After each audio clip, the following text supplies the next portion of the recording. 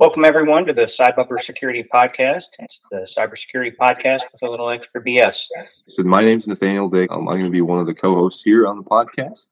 Been in the IT industry for about 8 or so years. Started in kind of my college days, getting into IT and a computer science degree, and then moved to an engineering company where I started getting more into IT, and then ultimately now I manage the IT and cybersecurity for that company.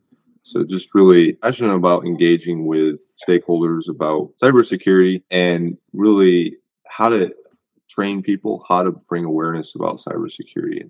It's the people aspect of really cybersecurity and IT even that's so relevant. So I've got a wife and then one kid. We have a lot of fun just doing things with her and just doing hiking. We like to go hiking. I like to go running. Andrew?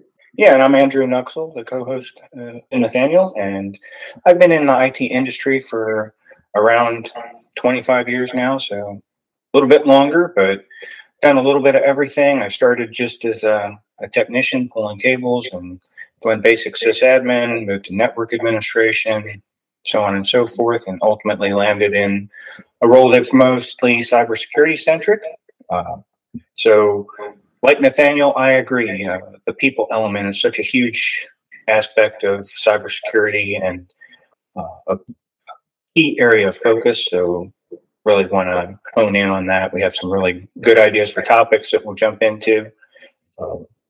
I also am in the Charlotte, North Carolina area. We both are transplants from the Midwest or up north in Nathaniel's case. But so interesting that we ended up together. Yeah. I'm married and have 3 kids, 4 grandkids, and pretty much anything related to travel and outdoors, and really enjoying the climate and opportunities down here. One of the things that's great about this area is not too far from the beach, not too far from the mountains. You can find a little bit of everything here. So we're fortunate in that regard. We really are, and all the hiking trails around Charlotte. It's really nice. Yeah, so I know that one of the things we want to touch on every week are some of the most relevant and timely discussions around cybersecurity news and breaches. So what do we have there? Yeah, so today we want to touch on a pretty relevant topic. So it kind of intersects with compliance, actually, in a pretty massive ransom attack. So MGM, Caesar Casino, as many of you probably already know, was hacked. And that was in September and August, it sounds like. And so now they're kind of cleaning up from that. And it kind of just highlights of that compliance piece too, because they had to, during the SEC, they had to file a regulatory filing with that too. So interesting how that occurred. It sounds like it occurred via some sort of social engineering attack. They were able to gain access and targeted the Caesars Entertainment and paid now Caesars Entertainment has paid tens of millions in ransom to the cyber attackers. So not a lot of wins there. Seems like we're kind of taking a loss in the cybersecurity scope of things. I think it's really interesting. Social engineering is just such a prominent threat vector these days. Like we both started to touch on, the human element is always so important, and in most cases it's the weakest link to getting in. And there are some very clever individuals out there, attackers, and it sounds like in both of these cases, both Caesars and MGM, it involved identity management and single sign-on as a potential vector. So spoofing that, or simulating, I guess pretexting, however they got to it, but impersonating technical representative from one of these IDM vendors and convincing someone on the help desk to change a password or grant access to them, and ultimately getting the keys to the kingdom. And like you said, it resulted in a very bad day, I think. It sounds a lot like the Uber hack last year, about the same time. Yeah, they overwhelmed the MFA's prompts to one of the IT people, and they just clicked approve. I wonder if we're not training our lower level down IT people. Hey, you got to be aware. Don't just approve everything. I think a lot of times they're probably overwhelmed with just what they're doing. That probably has a lot to do with it. Yeah, I would agree. I think that's so frequently the root cause of these issues are people are generally in cybersecurity specifically, but not unique there for sure. But busy handling a number of tasks, and so when you see something that you see regularly, or you think it's just a normal thing, you almost act on muscle memory. You don't even make a decision. So I was telling a story. The first phishing simulation that I ever saw, and I fell for it. This was 6 or 7 years ago. Was well done, but the main reason I fell for it was I was driving back and forth between locations. An alert goes off on my phone. I open the email, click the link without even looking at the header, and there you are.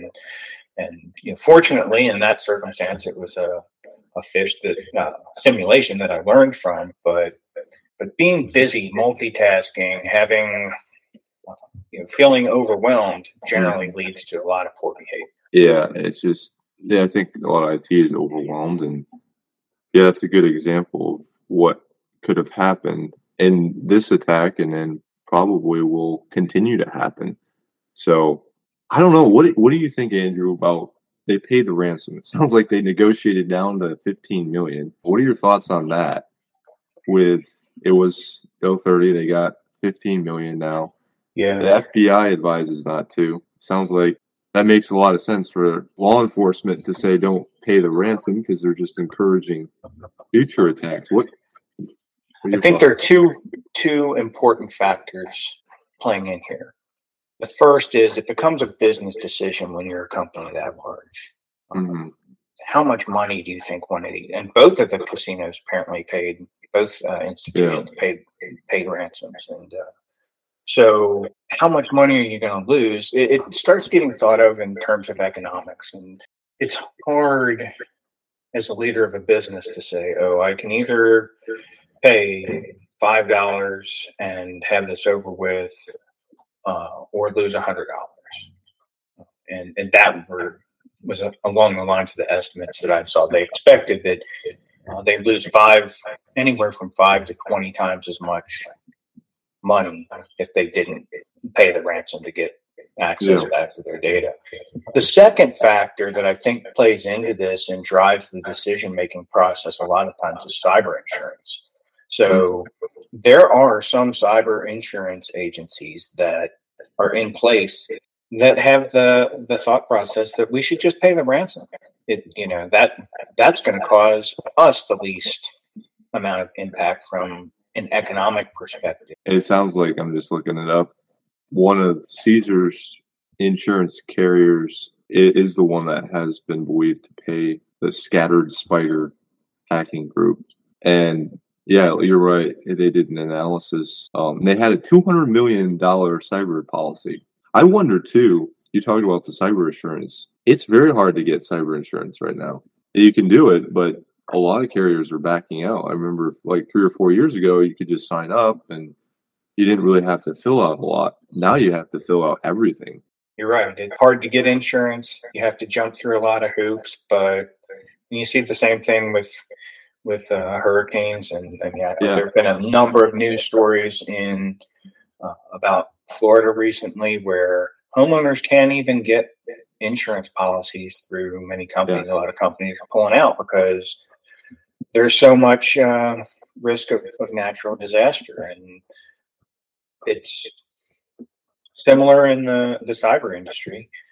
It's becoming so prevalent that ransomware gets deployed, or there's some sort of security breach or incident, and they're making it much more difficult, much more expensive.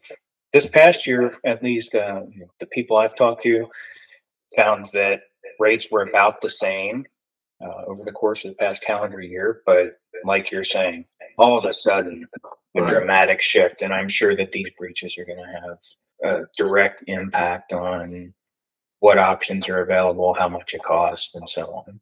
And another thing that I thought was interesting about this, and we mentioned a little bit, is they used a pretty standard way of getting in, and that's through social media. They used the LinkedIn, looked up the help desk person to target them.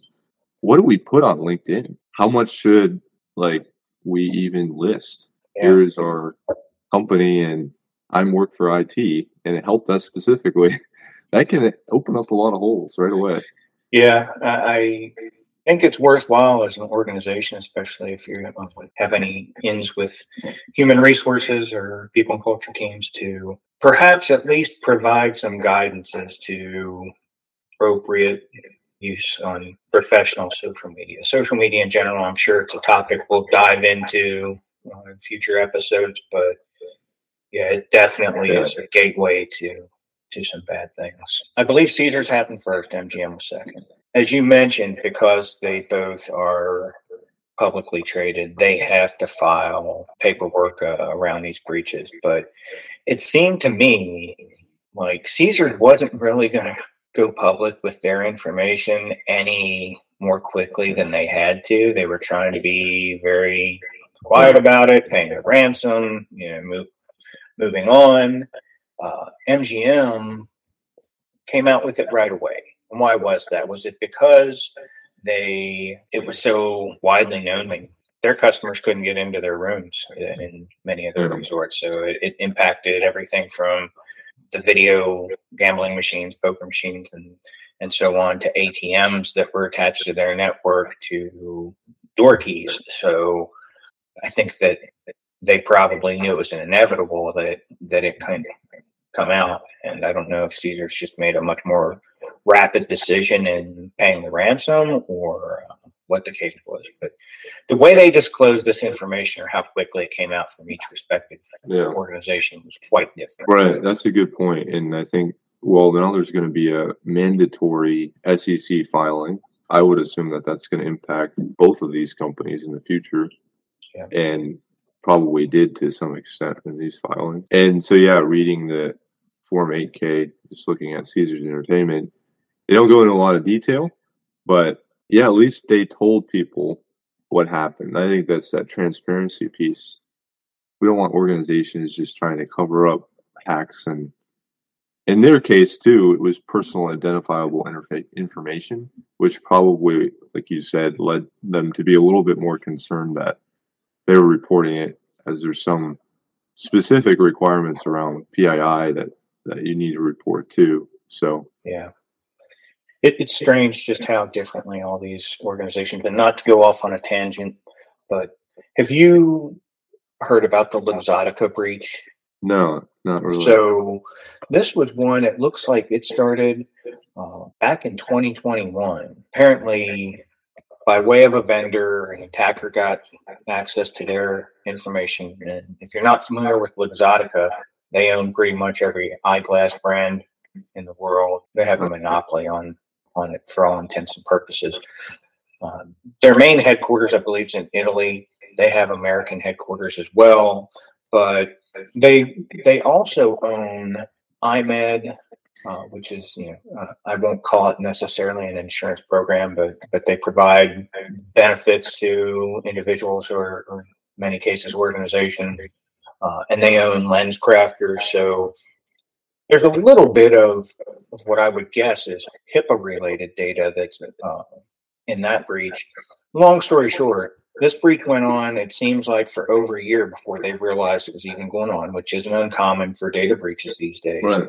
If you read the Verizon reports and others, they'll say it's quite common for breaches to go on 6 months to a year before they're identified. So not unique in that scenario, but they go on for a year. They identify that it's happened. They don't disclose it to any of their members or impacted people. They're kind of investigating it on their own for several months. Mm-hmm. Then the data is all publicly disclosed. They acknowledge they have a breach. They still haven't done anything about it. All indications are they haven't contacted anybody that's involved, and so on. So, when you look at an attack like that, they are not being as transparent as I would think would be legally required much less just good corporate citizens also.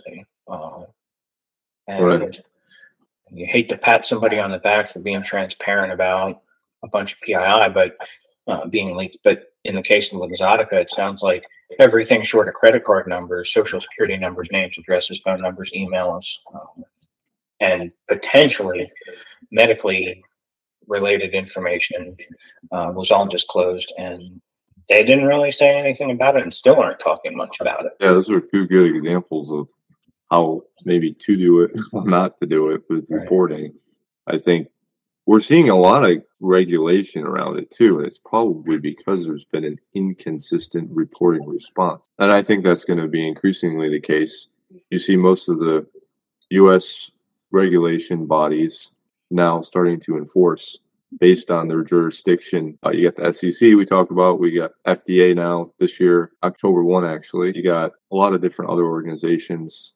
Sure. What do you think, Andrew, about this recent news that Cisco buys Splunk? $28 billion. That's a big chunk of cash. It's a lot of money. On one hand, I think it makes a lot of sense for them to be partnered up and aligned. I'm interested just to see how it changes anything, if it does change anything in the way that Splunk is utilized. On one hand, I mean, you'd think that Cisco would be able to provide them some specific information that might make their offerings even more robust than they were before. On the other hand, I won't say it's a conflict of interest that they own Splunk, but it's definitely interesting to see how it plays out. Yeah, now they're starting to have not only their switches and cybersecurity products and such, but now they have this massive logging system, which a lot of people use, and it's a really great tool. Cisco had a lot of robust tools as well. Was the best way for them to improve to invest $28 billion in another company? I mean, I think if they said, we want to make our tool set better, let's spend $5 billion on investing in our own company. Could they have done it for $5 billion? $28 billion is hard to even imagine. It's hard to imagine how much a billion of anything is. Well, I think, maybe it's a branding thing too, because I think at Cisco, it's like network switches, and you don't really go beyond that. But Splunk does have a pretty good brand in the logging security piece too. I wonder if that has something to do with it, trying to get more of a cybersecurity product or vendor that they can now say, hey, we have Splunk. We're experts here. Well, I think that wraps up the vulnerabilities of the week. Andrew, any closing thoughts? Really looking forward to the journey. I think we have a lot of great things to talk about. We'll have some good guests, relevant topics. Hopefully it's helpful to the people watching, and just really look forward to it. On that note, as we depart, any big plans over the next couple of weeks before we meet again? Going to be headed back up to Michigan in a few weeks and just trying to get out and enjoy this fall. How about you? Next week is family vacation to Outer Banks, so fun. Whole family, the 18 of us together for part of it, and then coming back from that, turning around and going to an all-company retreat in Austin, and it's just going to be a crazy couple weeks, a lot of excitement, but that's great. Going to be running all over. So sounds good. Well, thanks everyone for hearing us, and if you guys have any feedback, please comment or send us a message. Thanks, Nathaniel. We'll talk soon.